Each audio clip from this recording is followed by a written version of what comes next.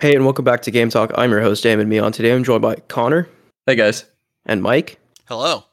And to kick off today's episode, I kind of wanted to just do a quick recap of some of the games shown at Sony's showcase. Now, Sony kind of fashionably late as usual. Xbox and Nintendo sort of went earlier in the summer. Sony comes in now, like well past E3, to show a sneak preview of what's coming to PS5. I think there were some interesting things here and some things that caused some unneeded controversy and showed sort of what kind of people some gamers are online. And we can get into that a little bit more later. But I kind of want to just start off with the very first game that was shown off at the showcase. And I know this is a huge deal to a lot of people, but I personally had never played this. Star Wars Knights of the Old Republic remake. So I know, Mike, you've played KOTOR, right? I've played KOTOR a little bit. Yeah, me too. Okay. I didn't actually play through all of it. I desperately hope it's getting the Final Fantasy VII remake treatment because I think so. I was not a fan of the combat in KOTOR. Yeah, so it's funny, right? Because like I've always heard such great things about KOTOR, how it's like one of BioWare's best. And I actually, after I got my Series X, I saw it on sale for like $5, like the Xbox emulated version, and I was like, yeah, I'll buy that and check that out sometime. And I got it, but now I'm totally going to try this updated version. I know there are some concerns about like the studio doing the remake, Asper. Really? Apparently, they did the PC port of Arkham Knight, which was not good. Not too familiar with that. Yeah. But That was not a good port at all. yeah. Yeah, I mean, yeah. I played it. I was able to finish it, but it ran very poorly. Yeah. On my 1070, which was at the time that came out pretty high end. Yeah, I don't know. I feel like this game has a lot of Sony backing now, so maybe they can get some more resources now. But in general, I think a lot of people are very, very excited for this, and rightfully so. Like not some people, like I feel like most people consider this the best Star Wars game ever made. Yeah, like you said, hopefully it gets the Final Fantasy VII treatment. I don't know how well its turn-based combat aged, but yeah, I know it's at least getting story changes. Oh, that doesn't sound good. Yeah, or I think so. I mean, maybe it's not overarching story. Maybe they're adding side quests or something. But I saw someone on TikTok of all places who was really excited because they had been doing writing for this game, and if there's writing happening, that means something's changing. Because the game already had a script and everything. Yeah, I mean, I don't know. Like for Final Fantasy VII Remake, it's kind of fascinating, right? Because they took like the first 3 hours of the original and stretched it into a 40-hour game, and it somehow worked. Apparently, right? Like it did really well. Have you not played it? No, I haven't played Final Fantasy VII yet. Me neither. Yeah, I mean, like I've said this before on the podcast. Final Fantasy is one of those definite holes in like my gaming life, right? Like I've never really played Final Fantasy. The first one I played was Final Fantasy 15. It's a good one. So if you're not a Final Fantasy fan, exactly. I was gonna say like Final Fantasy fans would probably take umbrage with that statement, but yeah, I liked it. I liked it a lot. I've been thinking about replaying it recently. I think that if this game gets like a really cool combat system, like an action-based combat system rather than a turn-based one, that could be pretty cool. And it had an interesting turn-based combat system, if I remember right, where it was like it felt kind of MMO-y, but this was like before I'd ever played any MMOs. Like a lot of cooldowns and stuff, and like passively blocking. It was interesting, but it was really, really slow. That was my problem with it. It really needed a fast forward button. Yeah, I don't know. And I also like, this is maybe me being stupid, but I was infuriated to be playing a Star Wars game without a lightsaber for a very long time. I think you can get one. Oh, really? I know you can get one in the game, but it takes a bit. Okay, see, so I literally know nothing about this, right? Because like the promo trailer and like stuff that they showed, like it showed Darth Revan, right? I don't know who that is, but I'm guessing that was it's a KOTOR Sith, I believe. Yeah, I mean, I'm guessing that was who was in the trailer, right? Darth Revan. They showed the red lightsaber, but it's curious now that you say there's actually Darth Revan is not. Well, he is in the game, but that's I guess it's a spoiler for a game that released earlier. 2 decades ago. Yeah, I was gonna say, 20-year-old spoiler. 20-year-old spoiler. Darth Revan's actually the player character. Whoa, I didn't know that. Okay. Yeah. It's like the whole deal is that he's had his like mind wiped, and now he doesn't know who he is. God, I hate amnesia plots. It was 20 years ago. It wasn't as cliche back then. Yeah, I think those have been around a while. I don't know, but apparently, like, I mean, we can't really say without playing the game, but like, apparently it was well done. You know, like, it was lots of praise. Yeah. All right, but yeah, that kicked off their showcase, and then after that, we got a bunch of third-party announcements. And let me just say, from a personal note, I don't know whether it was because like I had a bad day that day or whatever, but I was fuming while watching this thing because like nothing I saw really interested me at all. And that's not to take away from these games. Like, I'm sure there's some stuff that's going to be great, but like I was really looking forward to the first party stuff. And to be fair, Sony waited till the end to show that. I guess like they were doing the third party first, then first party. Yeah, they brought the first party heat towards the end for sure. Yeah. Like, I guess it's just not how I'm used to Sony doing stuff. Like, I think I would have preferred it just sprinkled throughout, because like I was really mad at the first half of this thing. But I do want to point out a few games, right? So I think the game that's generating the most buzz from the third party perspective is Forspoken. Do you guys know about this game? No. So this is the new Square Enix game. They showed the trailer, and it's like this open world like magic combat game. And I think like this game like is being made by the same team who made Final Fantasy 15, and it sort of shows, right? It sort of has that same aesthetic. But the thing that really stood out about this game to me is the combat. Like, it looks very, very cool, right? Like, the magic combat looks interesting, right? Like, you can find gifs online of like the main girl like using like a water power to like engulf an enemy, and then she like clenches her fist and then they just freeze. Like, I don't know, it seems intriguing. I'm definitely interested.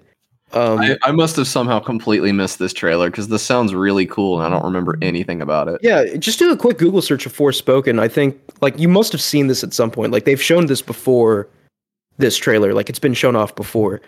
But like the only thing that kind of made me hesitate was like there was a lot of like, I guess, Marvel-esque dialogue where like the girl was just like quipping constantly, and it just didn't seem appropriate for like the tone of the trailer and the world, and it seemed kind of jarring. But like that might just be like a temporary thing. I know like when they first showed off Horizon Zero Dawn, Aloy wouldn't shut up, and the true game is nothing like that. But yeah, I think it looked pretty neat. Like it does look really neat. I remember this trailer now. Yeah, the performance, I mean, looked kind of choppy, but again, this is a trailer. Who knows how? I just kind of love the look of the main character. Yeah, she seems cool. Her powers seem very cool, and the world seems neat. It's just, you know, can the Final Fantasy 15 team execute on this? And I hope they do. Yeah. Because like the combat in Final Fantasy 15 was pretty unique as well, and it was pretty good. But like I wouldn't say it was like too tight or polished, if that makes sense. I don't know if you agree with that or not, Connor. Yeah, I didn't. It's been a long time since I played it, so I didn't think it was bad. I thought it was very passable combat that got me from one part of writing to the next, which is what I cared about. Yeah, I agree. I think it was passable, but like from what we've seen so far for this game, I think the combat is more than passable. Like the magic looks very looks cool. Fascinating. Yeah, yeah, and it's being written by Amy Hennig, who wrote Uncharted. So it's pretty cool. It gets and Gary Whitta, who wrote Rogue One, which is I get almost Noita vibes from like the way they're trying to make interesting magic combat and stuff. Like, I don't think it'll be on the same scale, obviously, the interactions and stuff, but like spells that do weird stuff. Yeah. Yeah, I mean, I'm sure it won't go that deep, right? But like, no way. But I mean, you know, when I really think about it, like, yeah, a lot of games have magic, but like nothing on the level of like the spells we've seen just in this trailer alone. Like, yeah, and the visuals were just stunning. Yeah. So, yeah, this definitely seems like a next gen Square Enix game, which is very cool. Yeah. Like it looks more next gen than Final Fantasy 16, like to me. Okay. That's not So- a lot to me. Yeah. So there was some other stuff shown, like Project Eve was like kind of like a Bayonetta like. And I know Yeah. Connor, you're really into Bayonetta. I don't know if you have any comments on that, but like it seemed neat. It just seemed almost too anime for me. I don't know if that's games appropriate like to say. that. I go in blind on them. It's what I did with Devil May Cry. It's what I did with Bayonetta. And like, they're just really sold by the moment-to-moment gameplay, you know? So Yeah. there's Yeah. no way for me to watch a trailer and tell if this will be good. I'll buy it. I'll play it. But Yeah, I think it's something to keep my eye on. I don't know. We'll see. One thing that did seem pretty intriguing to me was Ghostwire Tokyo, despite having like the most generic game name ever. You know, I feel like that game's been advertised as long as we've been doing this podcast. it's been advertised for a long time. 2019 it was when it was revealed, I think. Yes, it was. Yes, but this was the first time we saw actual gameplay. Like they kept showing like CGI trailers and whatnot, and in this case, like the gameplay looks really sick. It looks kind of like a fast-paced like BioShock / Prey type game, and it seems cool. Yeah, it's definitely on my radar. Yeah, because I remember Ghostwire Tokyo had the awkward Japanese girl appear Yeah. in an E3 presentation and be like, Yeah, "Hey, no. this is my new game." Wait, that was like the really wholesome one, right? She was like super excited. I think she was really excited. I don't remember. Yeah. It was like decades ago. Yeah, but then the internet got her. Yeah, Decades ago. Again. 2019 decade. It was Well, the that's accurate. ancient lore. Yeah, ancient. So yeah, a couple other quick shout outs. Alan Wake Remastered. I think Alan Wake was originally an Xbox 360 exclusive. Yes. So it's interesting that's coming to PlayStation now. I don't really know anything about Alan Wake. I just know it's tied to Control, and I played Control. But I'm interested in Alan Wake exclusively because it's in the Control universe. yeah, which I'm sure like that's the opposite of most fans. Like, but you know, we're youngins, I guess. Yeah. Okay, just a couple more third-party things I want to highlight. Tiny Tina's Wonderlands. I know a lot of people are excited for this. I didn't even know this was a Borderlands spinoff when I was watching. I was just like, "Oh, look at this! Looks like a Borderlands game." And Connor was like, "Yeah, this is like actually Borderlands." I But- do not have any faith in Gearbox any longer. No, Yeah, I think it's going to be a disaster. Yeah, this game's not going to be good. So, yeah, the only Borderlands 2 was the only Borderlands I played for quite a bit. It's the only Like good I played it co-op with my sister and it was fun. But like I think Borderlands to me at least has worn out its welcome. Like I do not find the idea of a new Borderlands exciting at all anymore. You know, like I gave Borderlands 3 a shot. It was put me to sleep and I'm kind of done with Borderlands, but The thing that's such a shame about Borderlands 2 is that it was also only good for like a month because that humor aged like milk. Like, yeah, I don't know if we're in the disagree. minority on that. Yeah, I think a lot of people hold Borderlands 2 really high. I literally, It's- because I really enjoyed the game. I loved it. Like, I played that game a lot. I played through it with one of my best friends, and I tried to replay it like a couple years ago, and it was just like I would rather boiling water get poured in my ears than have to listen to Claptrap for one more second. It's so annoying. It's so bad. Yeah, I don't know. That's kind of like a tough thing for humor in any Yes. medium, no less games, right? Like it's hard for humor to stay evergreen, I think. Yeah, I disagree. Like, referential humor ages so badly, and that's all Borderlands had. hmm It was 100% referential humor. And yeah, it's terrible now. All of it Mike- was bad 2 weeks later. Mike, what were you gonna say? My hot take is that the humor is actually not that bad. The cringe is okay. All right, it's I find it it's untenable. bearable. Like the villain writing itself just makes it all worth it. I thought Handsome Jack was a fantastic villain. I'll concede that. Like the problem with Borderlands 3 was that you got this. They learned all these lessons in Borderlands 2 about storyline and everything and what people like. They looked at all these lessons and said, "We don't need to listen to these. Let's just write Borderlands 2 again, but without Handsome Jack." Yep. And And without that, Handsome Jack, you don't have anything. Yeah, You just he was had- kind of Actually, that's not true. cringe. You do have pretty tight, decent gunplay. Like, yeah, you had gunplay. You had cringe though. The main characters literally made me, or not the main characters, but the main villains made me cringe. well, in Borderlands, the villains really are the main characters. Yeah, Yeah. it was painful to listen to them talk, and I was more excited for them to just be out of the story than I was to actually like give them the business as I was to Handsome Jack. Yeah.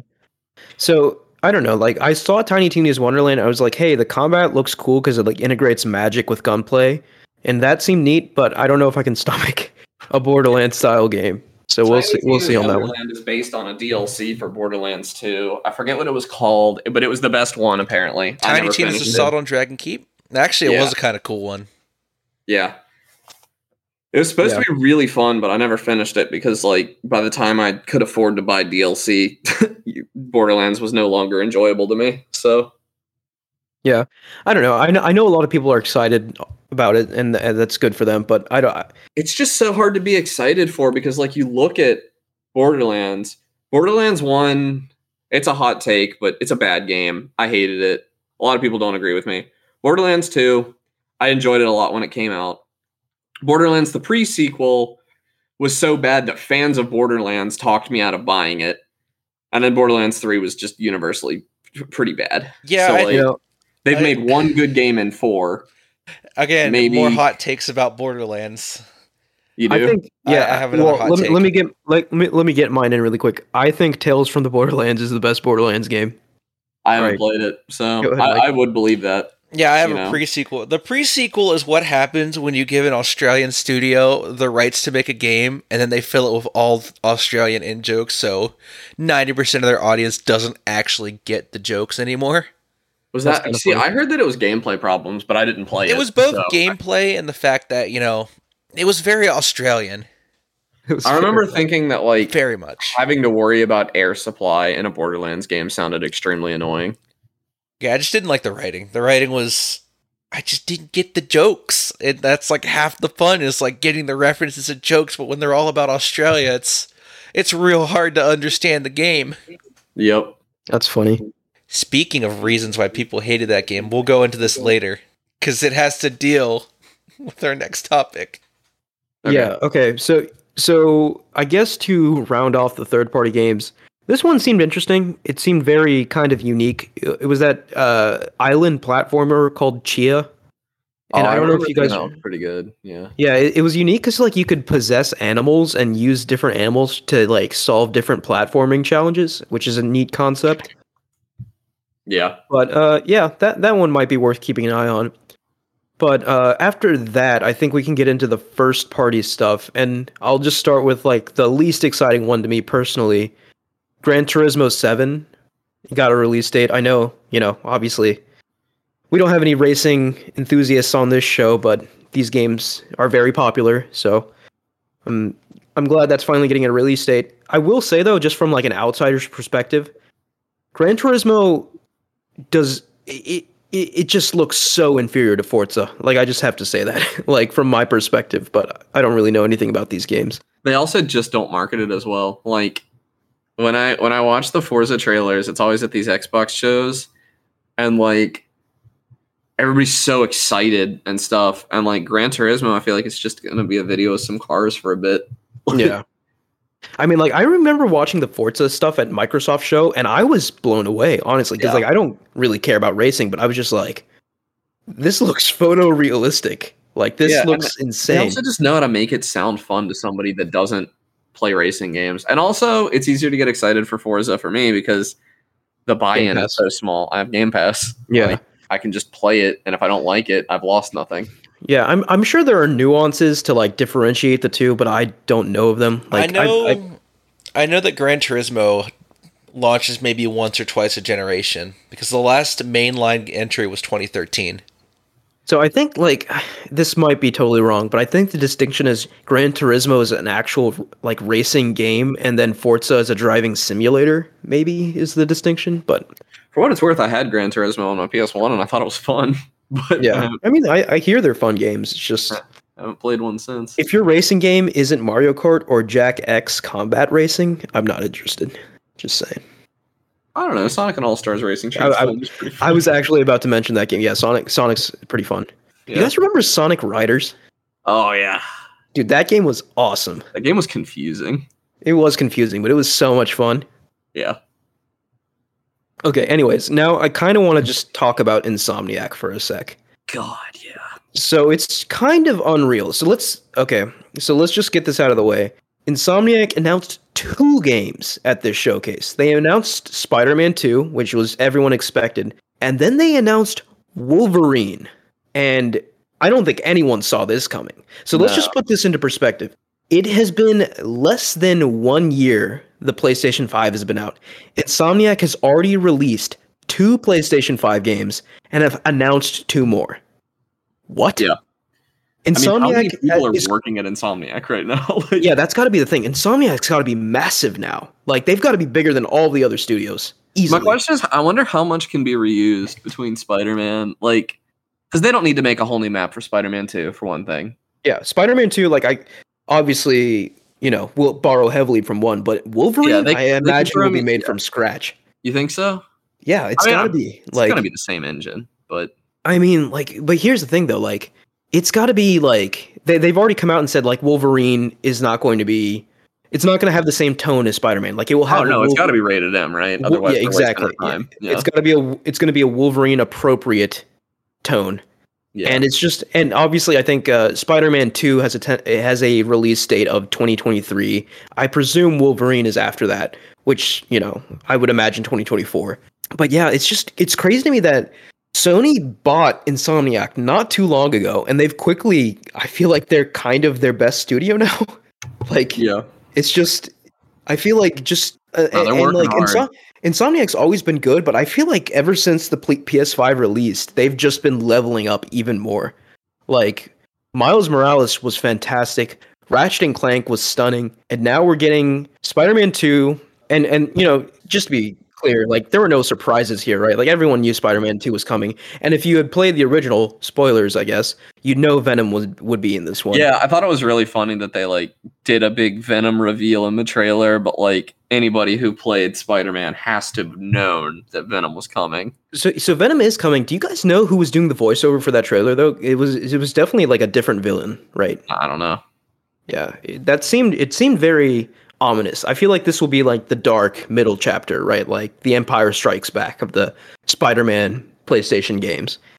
And what's cool is, and this is, predicted, right? But you saw both Peter and Miles, so I assume you get to play as both in this game, which is going to be great. I saw a bunch of people saying that they think it'll be co-op, and I find that no way. Unlikely. Yeah, there's no way. Like, how would that even work? But I think they were just showing, like, hey, there's going to be 2 protagonists in this game.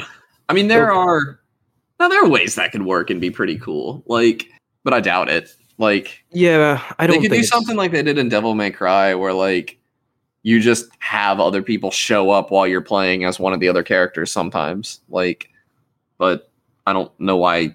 I don't think they should bother with that. Yeah, I think they just need to focus on making a really good Spider-Man story. Like, yeah, and to Insomniac's credit, Marvel Spider-Man, like the 2017 game, I think it was 2017, right? Maybe it was 2018.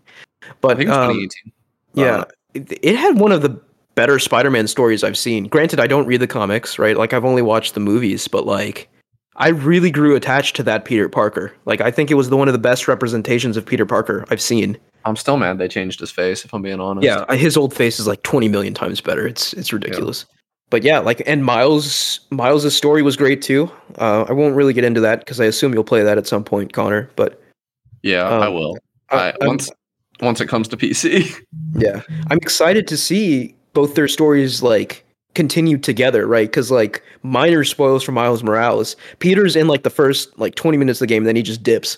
So like, there's no like Miles Peter interaction for that. Yeah, he like leaves the country, right? Yeah, he's like going on like an overseas trip with Mary Jane. That was in the trailer. Yeah.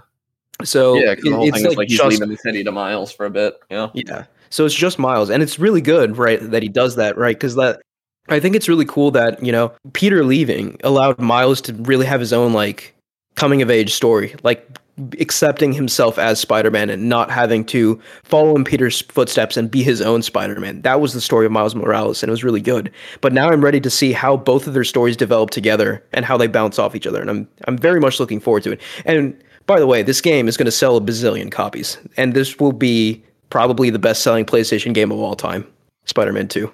That's likely, yeah. Yeah. I saw people talking about like kicking off a Marvel gaming universe now. I'm like, I don't know. I don't know that I want that. Like, they might be, like there's no evidence that Wolverine is attached to Spider-Man at all, but like it'll probably have nods. I mean, you've got to imagine that conversation has happened, right, at Sony. And actually, Wolverine will probably take place way before Spider-Man. Like, Wolverine in his prime is typically like not modern. His story to me is more interesting, and like, yeah, I don't know. Like, yeah, it could go either way. I don't know. Like, this could be Disney saying like, hey, we really like what happened with Spider-Man. We're giving you the keys to another superhero, and maybe you can build like a universe or something. I don't know. Like, I don't think necessarily everything has to be a connected universe, right? Like, I really enjoy the fact that Spider-Man, the original, like it was a very well told Spider-Man story and had very good gameplay. At some point, canon can be really limiting, though. And like, I love the MCU, but like, I don't know if I want that in video games. I kind of want them to be able to go buck wild and not worry about like. I would like Spider-Man to be able to kill a character, even if Wolverine would like to use that character. Mm-hmm. I don't know that it really helps me for those to be interconnected universes. Yeah, I that's just, I guess we'll have to wait and see how that goes. But like, and plus, like tonally, right? Spider-Man's a hard T, right? Like, it's not ever going to. And Wolverine's most likely going to be in like an M game with like blood and gore and stuff. It better be, because if it's not, it will not be tonally appropriate. Yeah, so like it's just, what I'm getting at is like meshing those two together might be awkward if they decide to go down that route. But so that's, I guess, one point in favor of it not being connected. But interestingly enough, apparently the X-Men Origins Wolverine video game was extremely well received. Really? Yeah, people hated the movie, but apparently the game was very good. And I'm saying this, I've read it mentioned online since the trailer for the new one came out. And I also can say anecdotally, I had a friend who hated that movie, but was extremely into the video game. That's interesting. Yeah. But like, I have total faith in Insomniac at this point. Yeah. Like, they're going to knock this Wolverine game out of the park. And like, just from a personal note, like I don't really read comics, but like, I love the X-Men movies, like way more than the MCU. Like, really, that is, that's a I weird call for me. Like, the old ones or the new ones? No. Let me rephrase that. I think I mischaracterized what I meant. X-Men, like First Class and Days of Future Past and Logan, I think are better than most MCU movies. I would argue. I don't agree. I think that the X-Men movies are passable, but I thought Logan was one of the best superhero movies I've ever seen. I thought Logan was really good, and I wish I'd watched it blind because I feel like it was tainted by how good everyone else thought it was. Oh, okay, yeah. Because I do not think it lived up to the expectations that everyone set for it, but I do think it's a really good movie. Yeah. But anyways, yeah. All that to say, I'm looking forward to Wolverine finally getting his due. Maybe before he gets his due in the MCU. Yeah. From their timeline, because I think MCU is doing Fantastic Four first, and then... Are they doing X-Men? Is that even confirmed? Yeah, they're doing X-Men. It's just like way down the line. Like, they're doing Fantastic Four before X-Men. So, okay. Yeah, that Insomniac, they're machines, man. Like, it's very impressive what they're doing. Yeah. And Sony got them for a steal, right? I think they only paid like a couple $100 million for them. Yeah. Okay. And so that leaves the final game of the showcase, and personally the game I'm most excited for, God of War Ragnarok. So, God of War Ragnarok, we didn't get a CG trailer. We got a full in-game trailer. We got an idea of what the story is going to be. And it looks like exactly what I wanted. I'm so excited for this game. God of War 2018, to me, is one of the best games ever made. And I'm very much excited to see how this journey concludes, because they've confirmed that Ragnarok is the end of the Norse story. So I think that's interesting that they're doing 2 games. Right, yeah. Yeah, instead of 3, which just feels like the default. Yeah, I think that's what I thought too, but then, like, it's like 3 has been the default for so long, but I think they're saying, like, they know exactly where they want to take the story, and, 2 just makes sense. Because, like, I think I read that when they were first coming up with the concept for, the God of War reimagining or reboot, however we want to call it, Cory Barlog the director of the first game, wrote such a huge script that they had to like chop it into half. And, you know, like, so he had the entire story like planned out. And I'm assuming that the first God of War was just like the first half or like first third of that. And this God of War is going to be the rest of that story. And it seems to be, it's going to be like way more massive than the first game. So like, you know how in Norse mythology you have like the 9 realms, right? Like, you know, Midgard, Asgard, etc., right? Maybe I would know if you'd play Valheim with me. They confirmed in Ragnarok you're going to be visiting all 9. So that's in and of itself like a massive game because like huge, yeah. That's yeah, weird. Yeah. You could visit several in the first game, but like not all of them. So yeah, this game's going to be absolutely massive. It continues the story of Kratos and Atreus. Well, I don't know how spoilery I want to get, but they showed they're finding the Norse God of War tier in this game, and I'm assuming everything they showed. By the way, they showed a lot, but I'm assuming everything they showed is in the first like couple hours of the game because that's just how they operate. So I'm expecting, you know, big things from this game. Honestly, like my expectations are so high, I don't think they can be met. There's like no way this game's going to be as good as I think it's going to be. But I do want to sort of dovetail this discussion into some of the controversies that were generated by this game. The first of which, and the less egregious of which, was our first look at Thor. He's a big, strong, fat man in this game. And I don't understand why this generated like so much. Like Thor was trending for like days after this trailer showed, and like I was at my parents' house and I saw like MSNBC talking about Thor from God of War Ragnarok. It was like, what world do we live in right now? Like, why does this matter at all? I don't get why it's such a big deal. Like, he looks strong. I don't get why it matters that he has a gut. Like, I think everyone just wanted Chris Hemsworth from the MCU, maybe. Like, that's maybe colored their perception. Like, strong guys have a gut sometimes. Like, yeah, and like, I mean, this Thor looks like big, fat, strong, and mean, you know, like, and that, you know, like, fits with the Norse interpretation of Thor. Thor was not like a heroic, chiseled, golden man, you know? Yeah, like, it would have either been this, or it would have been, he would have looked a lot like Kratos, I feel like. Yeah. Which, by the way, side note, we're 100% going to be wielding Mjolnir at some point in this game, and I'm so excited for that. Like, that's got to happen, right? Yeah, probably. I don't know how familiar you guys are with God of War games, but like part of the whole thing is like getting like new powerful weapons, and Kratos is going to be, you know, swinging Mjolnir by the end of the game. I can promise you that. Also, like, Mjolnir's power set is not going to be crazy different from the Leviathan X, is it? Like, yeah, in the sense that like it'll probably be like you can throw it and recall it, but I imagine the team at Sony Santa Monica will make it unique enough. You know, like the combat in God of War is excellent. By the way, it's very Souls-esque, but feels heavier, if that makes sense. Mm-hmm. Yeah, I know some people. Another controversy for this game, just to get into that, some people were disappointed in how the game looks, and I think gamers are stupid. There were people complaining about it reusing animations. And and it was just like, dude, let me just for no reason make a new get into a boat animation. I know, right? That's a good use of budget. Like, it's what are you talking about? It's so entitled, man. It's just like, what's wrong with the getting into a boat animation, guys? It's fine. He's not in the boat and then he is. What's the problem?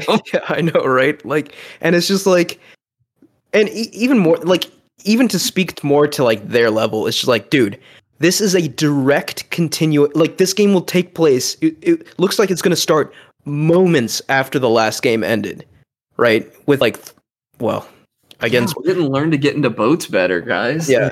So at this, okay, I'm just going to throw this out here. It's too difficult to talk about this without spoilers. If you care at all about God of War or plan to play it someday, maybe skip this section because I'm going to start spoiling things. And Connor, I know you plan to play it someday, but I don't think these spoilers will kind of zone out for this next bit. The first game ends with Kratos and Atreus accomplishing their mission, going back home, and then flash forwarding to 3 years later or so, and Thor shows up on their doorstep, right? and the game just ends there, right? And you see that exact same scene in this game, right? So this game is a literal direct continuation of the first game. And you're going to tell me that gamers expect for a game like this to have everything made completely from scratch. It's just like, what? Even beyond that, just why? Why bother? Yeah, it's like focus your energy on more productive things. It's like, the same people who are going to complain that New York is too similar in Spider-Man 2, you know? Like, yeah. Of course it is. It's the city didn't change. But the New York in Spider-Man 1, it was the New York of 2 years ago. Maybe they put up a new building. Maybe they... Can you believe that they used the exact same Empire State Building? Oh my I God. just the artist should have like mocked up a new model, you know? Yeah. Lazy devs. Lazy devs. Yeah. The Empire State Building is not slightly more worn down. But yeah, like there were complaints about the graphics. Like I get that it's not like blowing people's pants off because it's a cross-gen game, right? It's coming to PS4 as well. Really? But like it looks significantly like people who are thinking this looks the same as God of War PS4 need to go back and play that game. This game looks significantly better than that game. I'm telling you. I've played that game over like 3 times.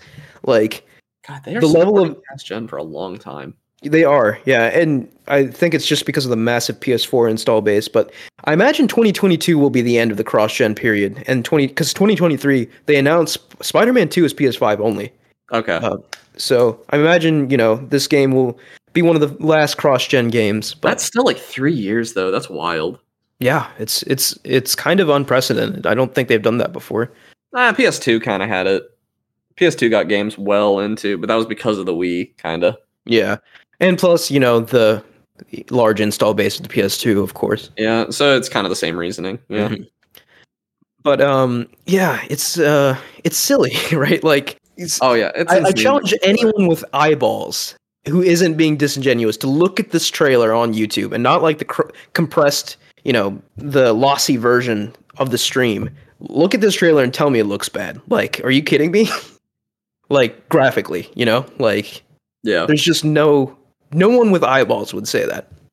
Okay. And lastly, and probably the biggest thing about this, they introduced a new character at the end of the trailer, and her name is Angerboda. I'm probably saying that incorrectly. But in Norse myth, she's typically portrayed as Loki's wife.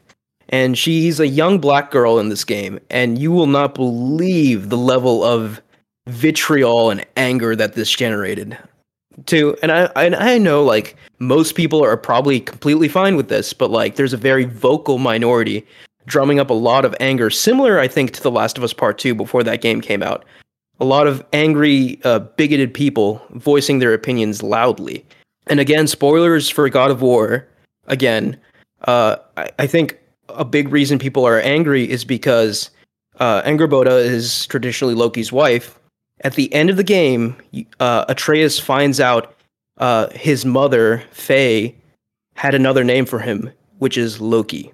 So they're clearly setting up Atreus and Angerboda to be an item in this game, I think. God, that's a good story. I'm mad that Angerboda is attractive.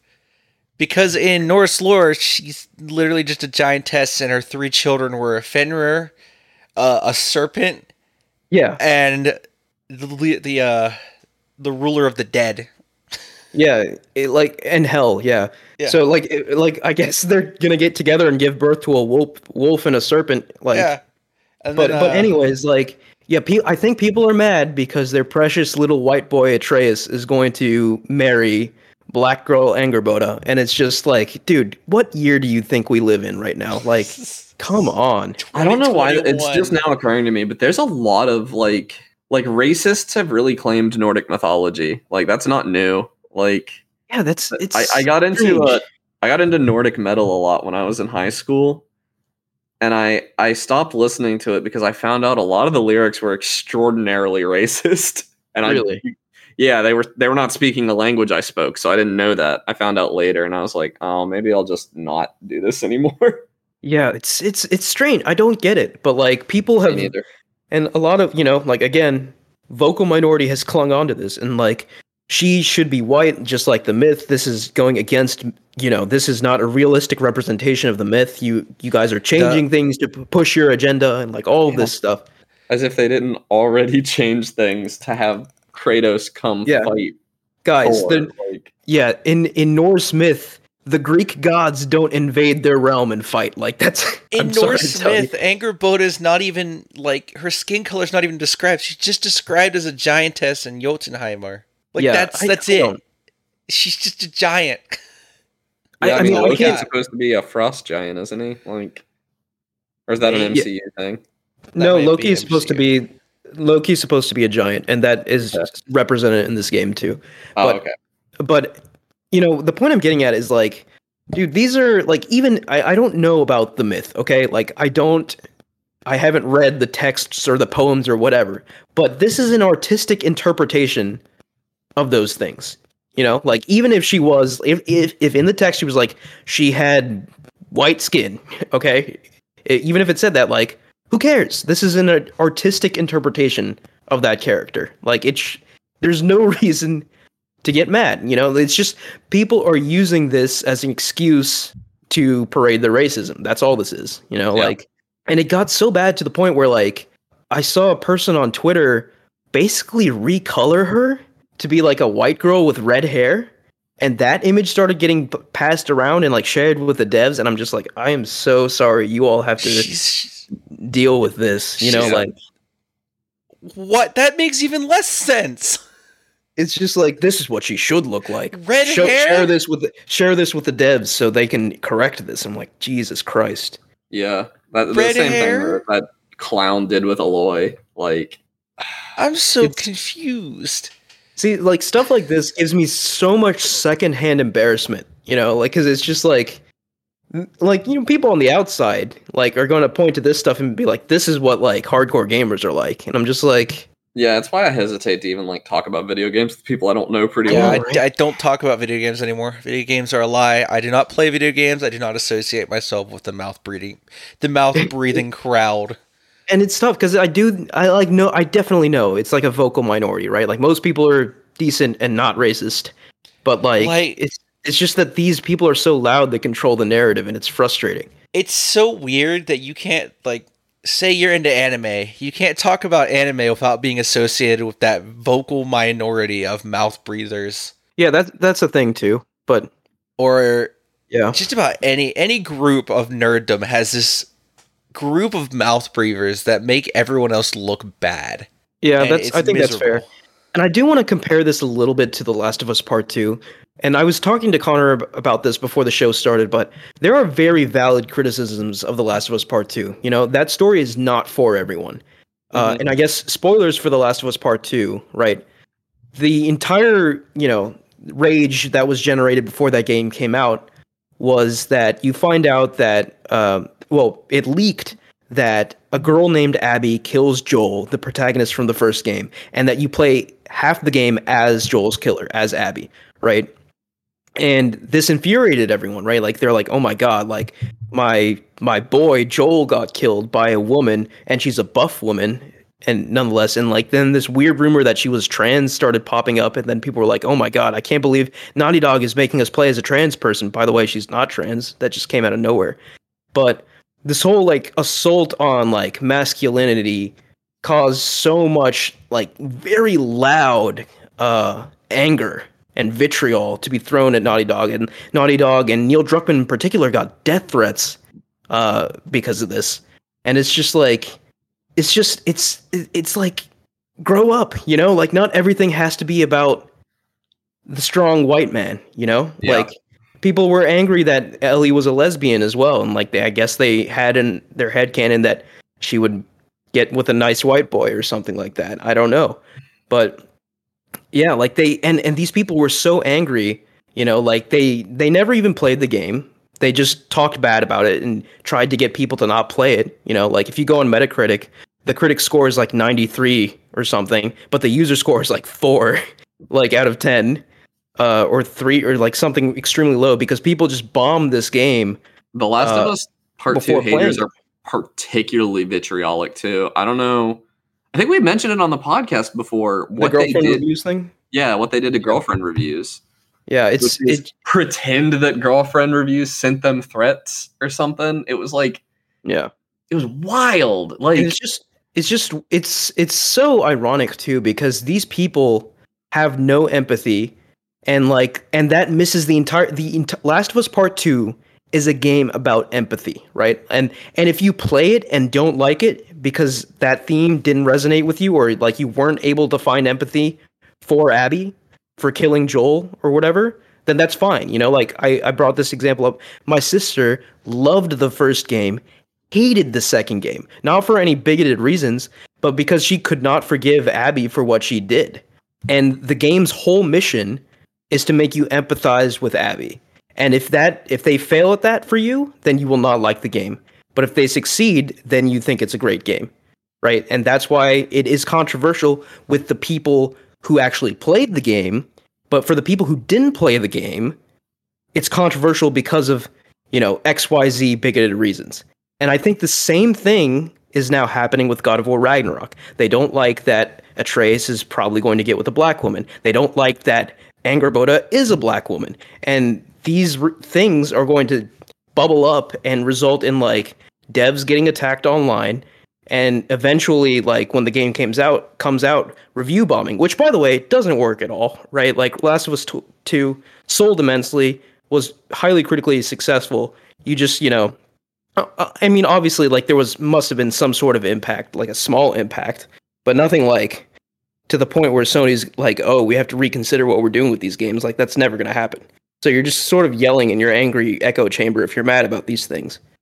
Sorry, I just ranted. No, you're right. I do want to say though that so I'm very into video games and all, and I have a cousin who is very into comics. And so we kind of talk about the differences between the mediums a lot.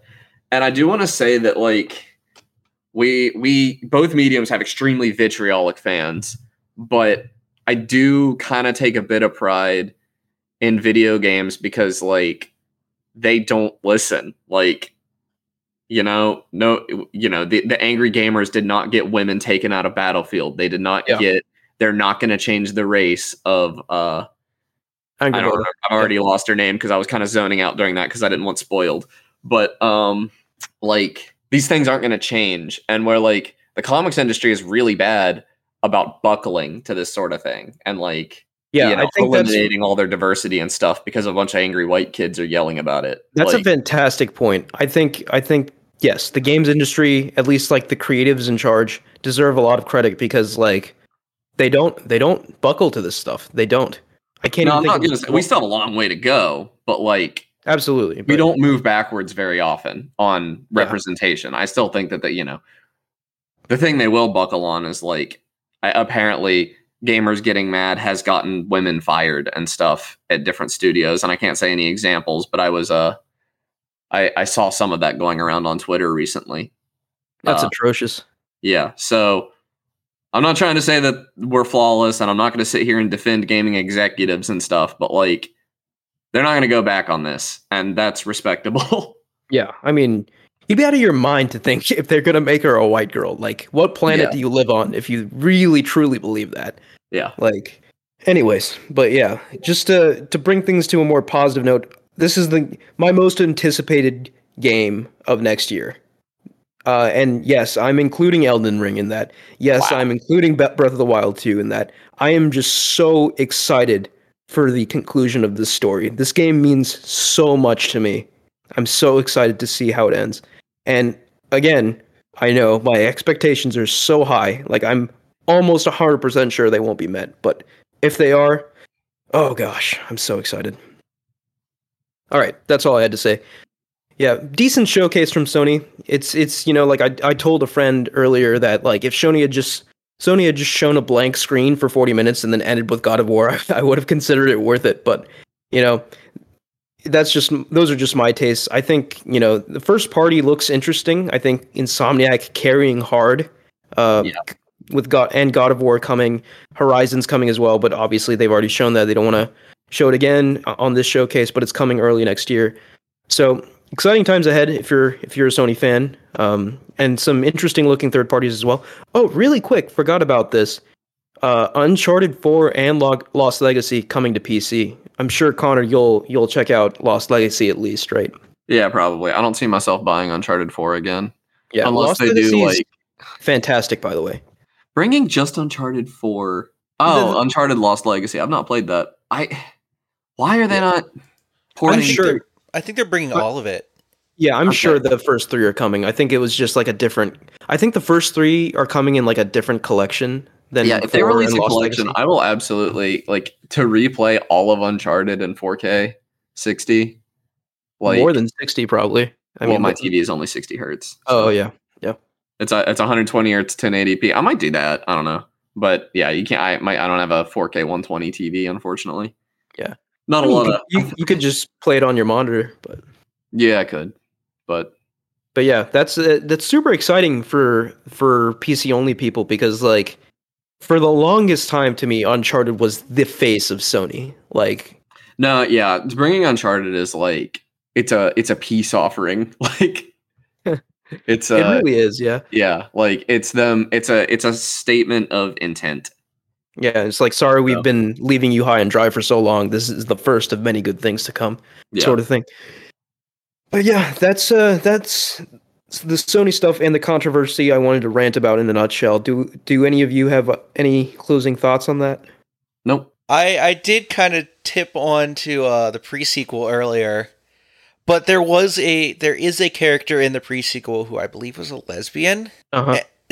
There were a lot of people. There were legitimate problems with her character that do revolve around the fact that she is a lesbian, because if she's written really bad, and that seems to be her only character trait, is that she's Yeah, LGBT. Did they like kill their gays or something, or bury their gays? Yeah, it's like her only character trait, and it feels like every other word out of her has something to do with like a lesbian joke, and I'm like, I can't. That's Borderlands. They're not capable of subtlety. Yeah, there was no subtlety. There was they did subtlety perfectly for Sir Hammerlock though, because he's canonically gay, and his subtlety's I there. didn't know that. Yeah. Yeah, you didn't. No one knew that until it's like, hey, I have a boyfriend now. Well, like, pre-sequel was wild. Pre-sequel was written by a different team, right? Yeah. So they just didn't get subtlety, but a lot of people just hated her. Which yeah, and I think the final thing. I'm sorry, I just rant mode back for a little bit, but if you're one of these people that are angry that like black women are getting into games or gay people are getting into games, you have tens of thousands of games to play where powerful white men are the protagonists. You can go play those, right? Yeah, just go like, play you have those. so much available to you, but finally, like after decades, some of these more marginalized people that don't really see themselves in these games are starting to see them there. And, just let them have it, Like, if you really feel so bad about this kind of stuff, you don't have to play this stuff. You can go play the stuff that's already been made that has existed for eons at this point. But, like, it's time to bring in everyone and not just powerful white male protagonists. All right, I'm done. Yeah, well said. Well said. You guys ready to do the games we've been playing? Yeah. Y'all mind if I go first? Go for it.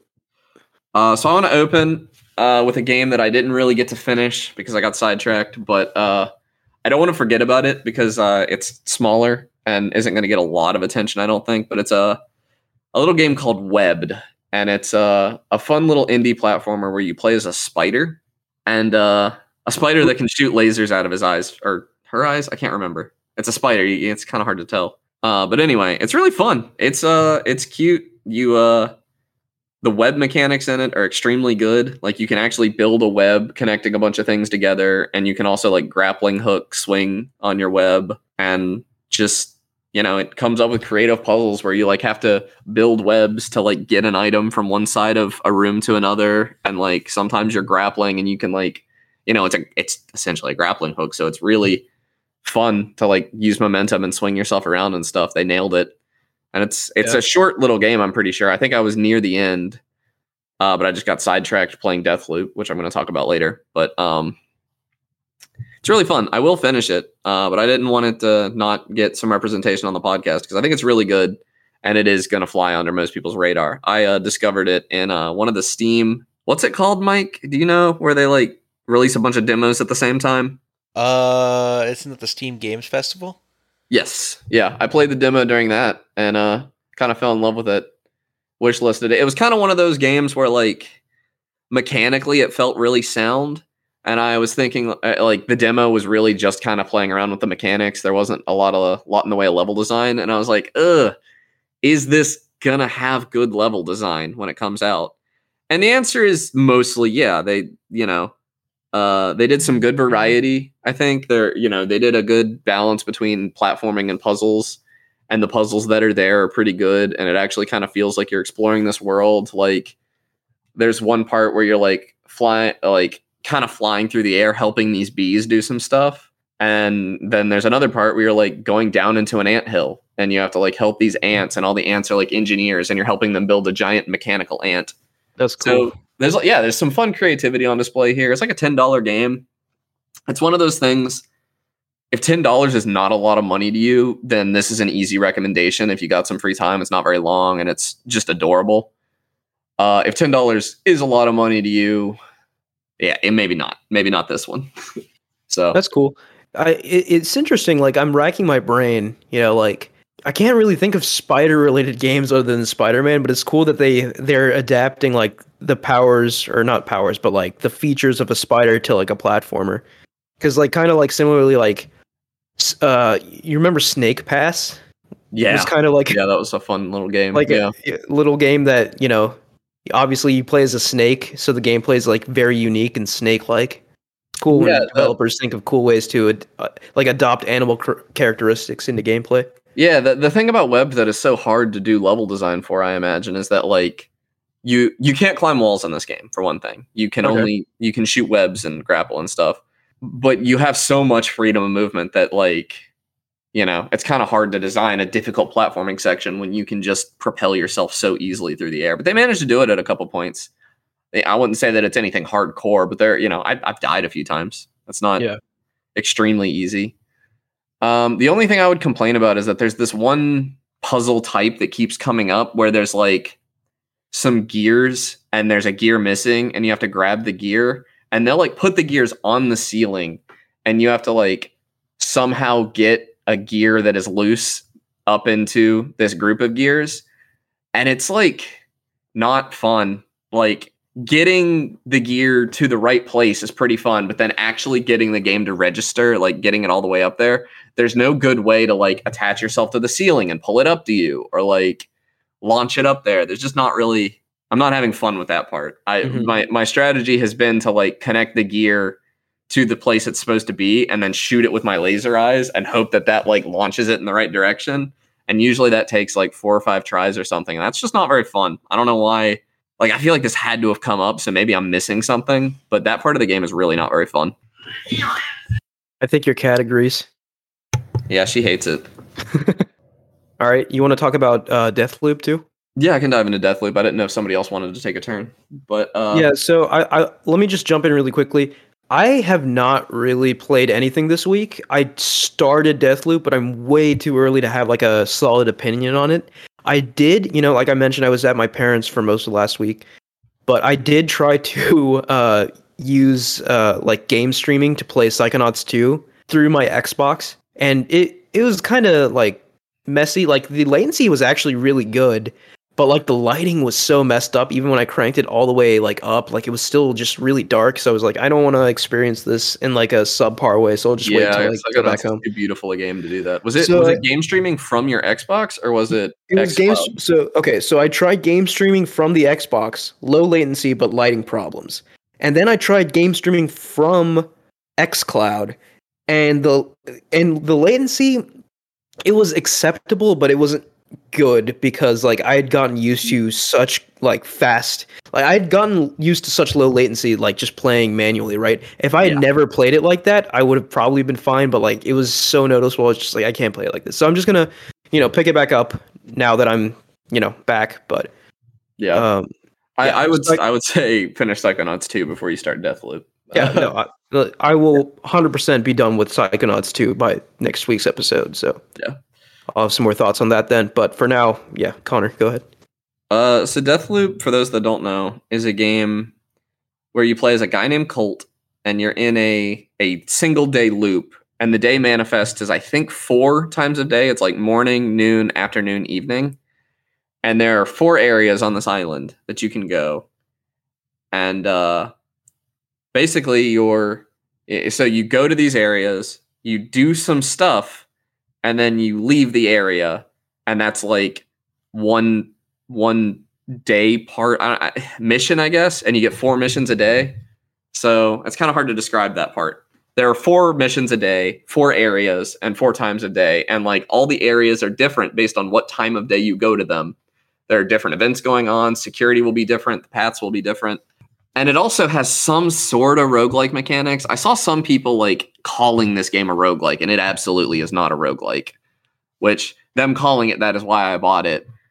I'm not sad I bought it. I'm actually enjoying the game quite a bit. But you lose all of your items at the end of the day because you're stuck in a time loop. So you go back to the beginning, and you can circumnavigate this. I'm not going to spoil how you do it, but eventually you do get a way to keep some items going into the next day. And also you're collecting, it's an arcane game, so some kind of Dishonored style powers you can also get. And I won't spoil where the powers come from either. But your end game, your goal essentially is that is to destroy the time loop, which is held together by basically there's a bunch of things you have to do in a single cycle to make this time loop go away. Kill some people, neat. Do some stuff, yeah. And so the game is about, and these things like this, but the other people also know this. You're the only person, I should note, that remembers things from one loop to the next, other than another character called Juliana, who is a rival who seems kind of unhinged. Like, she really wants to kill you and doesn't want the time loop to go away. She's like, just keep killing you over and over again. It seems like she's just killing you over and over again. But it almost seems like she's doing it for fun. Like, she's having the time of her life. She loves the time loop. She's really happy about it. And Colt has amnesia. He doesn't really remember why he hates the time loop, but he knows he does. So he's trying to break it. And Colt, I really like the writing in this game. There are a group of characters called Visionaries that you have to track down. And they're all written pretty well. They're fun characters. It kind of feels Hitman-y in the character writing for the Visionaries a little bit. And they all have goals and stuff, and you can use their goals to help find them and like know where they're going to be at certain times. Colt, I really like. Colt is like an action hero, and he's kind of like a really smart idiot, if that makes sense. Like, he clearly knows exactly what he's doing most of the time, but he'll also like bumble around and say stupid stuff and just kind of have fun with it, And Juliana is also kind of like that. Like, Juliana is an extremely competent person who just really flies off the handle, Yeah. And from the very brief time I had with it, like, both Colt and Juliana, like their acting was really good, and like I really enjoyed the dialogue. So yeah, Juliana's far and away my favorite character so far. She's really, like, every time she calls you on the radio, it's kind of a treat. But basically it plays in moment to moment a lot like a Dishonored game. The powers are pretty Dishonored-y. One of the things I really like about it, though, is that the gunplay is pretty good.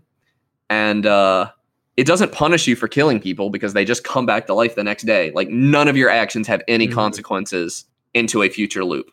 So, like, if you get caught, there's really not a lot of temptation to restart, which is a thing that I've always suffered in stealth games.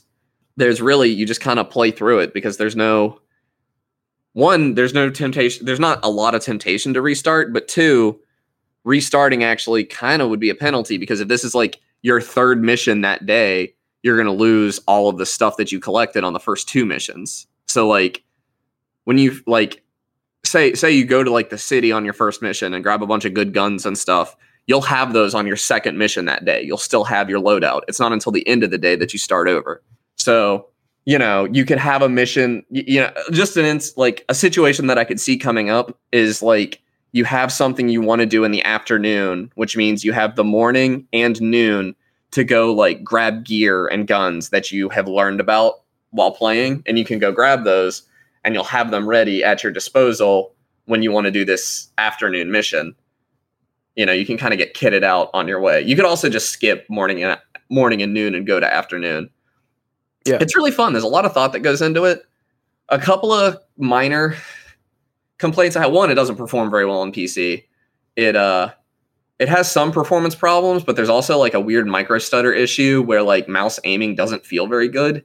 I think they'll solve that. I really do. But right now it's not in a great state. But really just, it kind of spoon feeds you a little bit.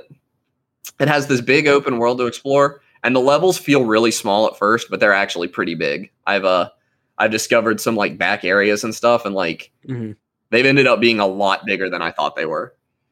And that's super fun. And you can also, like, where it's so open-ended, like, you can finish your mission and it'll tell you to leave, but it also will be like, hey, you don't have to. Like, there's nothing stopping you from just going and doing the stuff now. Like, I really think with the right knowledge, you could go into Deathloop and beat the game on your first loop. They've not really shown me any reason you couldn't do that yet. And that's love cool. that. Any time loop game where you can beat it on your first loop, I love that. So that, they kind of incentivize you to just go around and explore after you finish a mission. And it's really fun. Like the moment to moment gameplay, super fun. Did you mention like the multiplayer aspect of it yet? No, I forgot. Yeah. So a Juliana can invade you.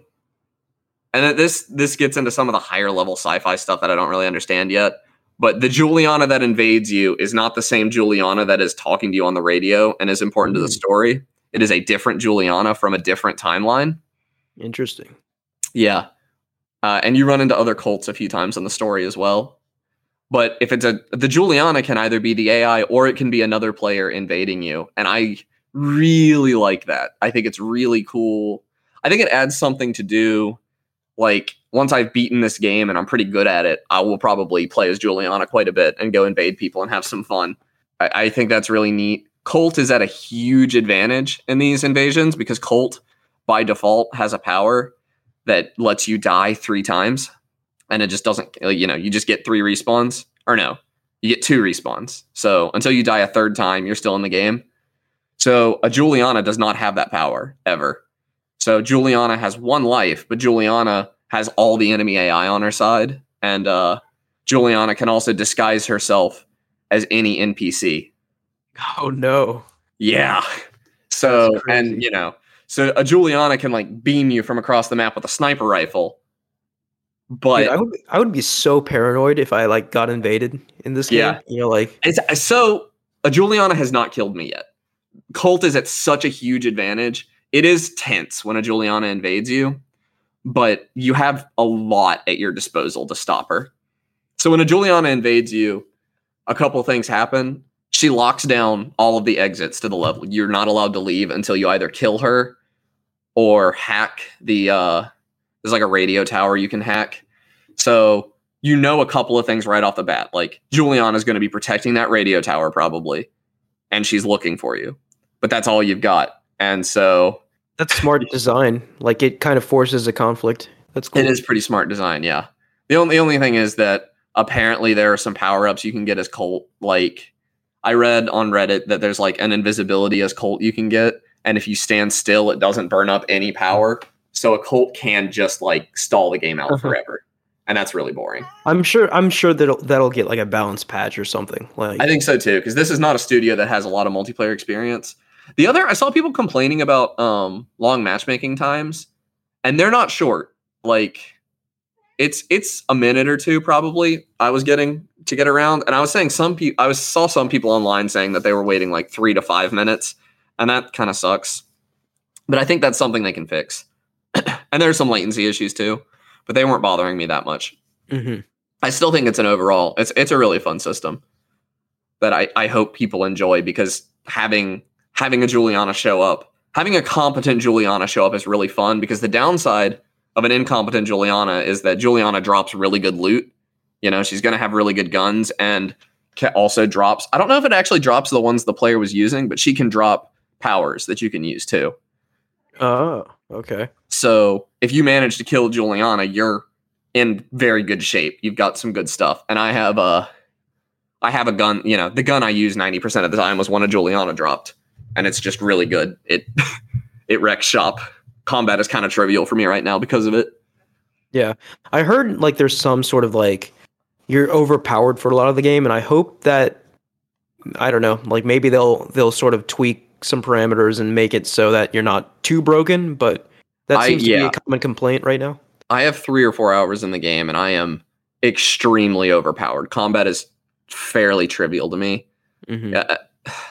Mostly like I'm still having fun with it because I'm playing it more as a stealth game than a run and gun, but I feel like I could reasonably just kill every enemy in a level and not really have a problem because a lot of the enemies only have a machete or something anyway. So if you have a shotgun and a reasonable amount of ammo, that's just not an issue for you. Yeah. So it's fine. It's easy. It's definitely not a very hard game so far. It's still like, yeah, even with those like negatives, I still think like in concept, it's just such a cool idea. But and it's funny, right? Because like I mentioned like when we were watching the Sony showcase, like I'm so sick of seeing Deathloop. I think they did a terrible job marketing this game. Like, I just kept forgetting about it. Like you messaged me that it was getting 10s, and I was like, oh, I should check this game out. And so I bought it. Yeah. And played it. And I'm having a good time. It is not a 10 out of 10. I think that's just a weird take, but yeah. I also think some of the problems I'm seeing in it, game reviewers maybe weren't seeing. Like, I'm playing it on a PC, so headshots are pretty easy for me. And I'm wondering if maybe headshots are a lot harder to get on a controller or something, which would make the combat a lot harder. Yeah, I'm playing through it on PS5, so I'll probably have something to say about that in the next weeks or so. But yeah, I can just pop, see 5 people get 5 headshots and I'm done with a pistol. Yeah. Whereas I don't know that that's, if there's not some aim assists or gyro controls on console, that's maybe not as easy. So I don't know. I don't know if that's, maybe I'm making that up. I'm just kind of trying to defend it. But I think it's like 7.5. I think it's a pretty good game. It's not a 10 though. I will say artistically, the game's it looks very good. It's an extremely stylish game. For sure. I like it. I want to play it tonight. Mike, what have you got for us? I haven't really been playing anything new. Anything you want to talk about, or save it? Or I'll save it. Hard Space Shipbreaker updated, but I'm not into Act 2 yet. Okay, so. Yeah, that's fine. So Connor brought the meat one today. More thing about Deathloop. Yeah. You can invade your friends specifically. Oh, that's sick. Yeah. I think we can be friends like cross PC, PS5. That would be. Yeah, I wish you could, because I would absolutely rock you with this game. But hey, but you're gonna be Juliana, and she's like way less equipped, right? So she is actually probably more equipped. The problem is she does not have the respawn. Oh, okay, yeah. So like that respawn. So Juliana, you have to kill him like 3 times, right? You have to, unless he's, I mean, you can die to things other than Juliana. So the Juliana has that going for her. She also has to find you. Juliana has no, she does not get told where you are. Mm-hmm. So that's cool. Yeah, but Juliana's at a pretty big disadvantage in my opinion. She can have all the same equipment and stuff that Colt can other than the respawn. Okay, yeah, that's pretty broken then. Yeah. Well, I don't think it's broken because Colt has a lot more at stake. You could be on the final mission of your 4-mission day trying to finish the game, and a Juliana shows up and, rocks you, and you just lose. You lose all that progress. Yeah. So, giving Colt the advantage was the right call, in my opinion. Yeah. It's an interesting, it's a very uniquely designed game. It's not something that's common at all. I think it's pretty interesting when I'm playing design. As a Juliana, I think there are a lot of people saying, killing Colt is your win state, and I don't know if I really agree with that. I think making Colt's life harder is your win state to me. Because, Colt might kill you and then go on, you could take out 2 of Colt's lives, but then he kills you. And then after you're dead, an AI finishes him off, and you've still ruined this run for him. So the ultimate troll. And you get points for messing with Colt. Getting kills on him are not the only thing you get points for. I did not read the blurb all the way through, because I just wanted to play the game, and it was kind of a lot of text telling me how the scoring system worked. But yeah, and you unlock cosmetics for both Juliana and Colt by playing as Juliana, I think. That's neat. Yeah. Yeah, hopefully this game does well. I know, I mentioned the marketing, but hopefully it got through to people. Yeah, I like it. And, traditionally, unfortunately, like Arcane Leon games don't do well, like sales wise, like right, because like Dishonored is hailed critically, but it didn't sell very well. I didn't like Dishonored 1 that much. I hear 2 is really good though. Yeah. The thing I really like about this is just like it has kind of a Dishonored-y power set and no consequences for using them, because I always thought that was kind of a weird thing. You had like a Dishonored. magic meter or whatever in Dishonored. You have a magic meter in this, but like in Dishonored, I thought like if you used your powers too much, or you didn't want to kill people or bad stuff, you got a worse ending or something. And that's not in this game. Like killing has no consequences because you're in a time loop. The game even tells you like nobody's afraid to die. Like yeah, like the bad guys are killing each other as a joke. Like that's funny because they don't care. They believe that they're, you know, you're trying. I mean, I guess technically you're trying to kill all of them, like because you're trying to end the time loop. And I guess in that situation, all the people you killed would stay dead. But yeah, Mike, I know you're a big Arcane Leon fan. Does this game interest you at all?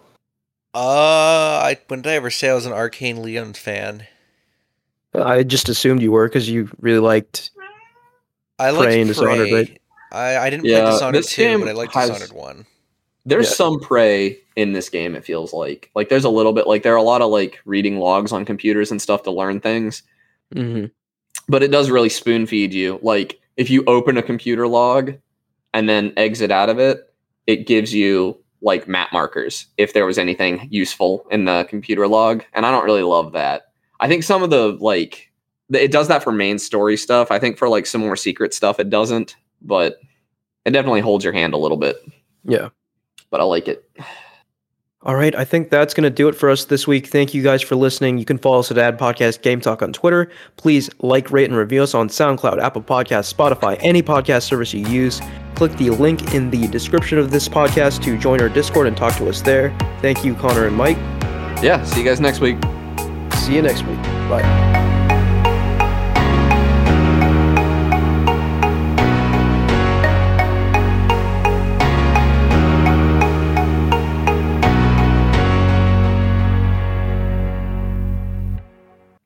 Your cat's like your cat really wants to be part of the episode. Meow.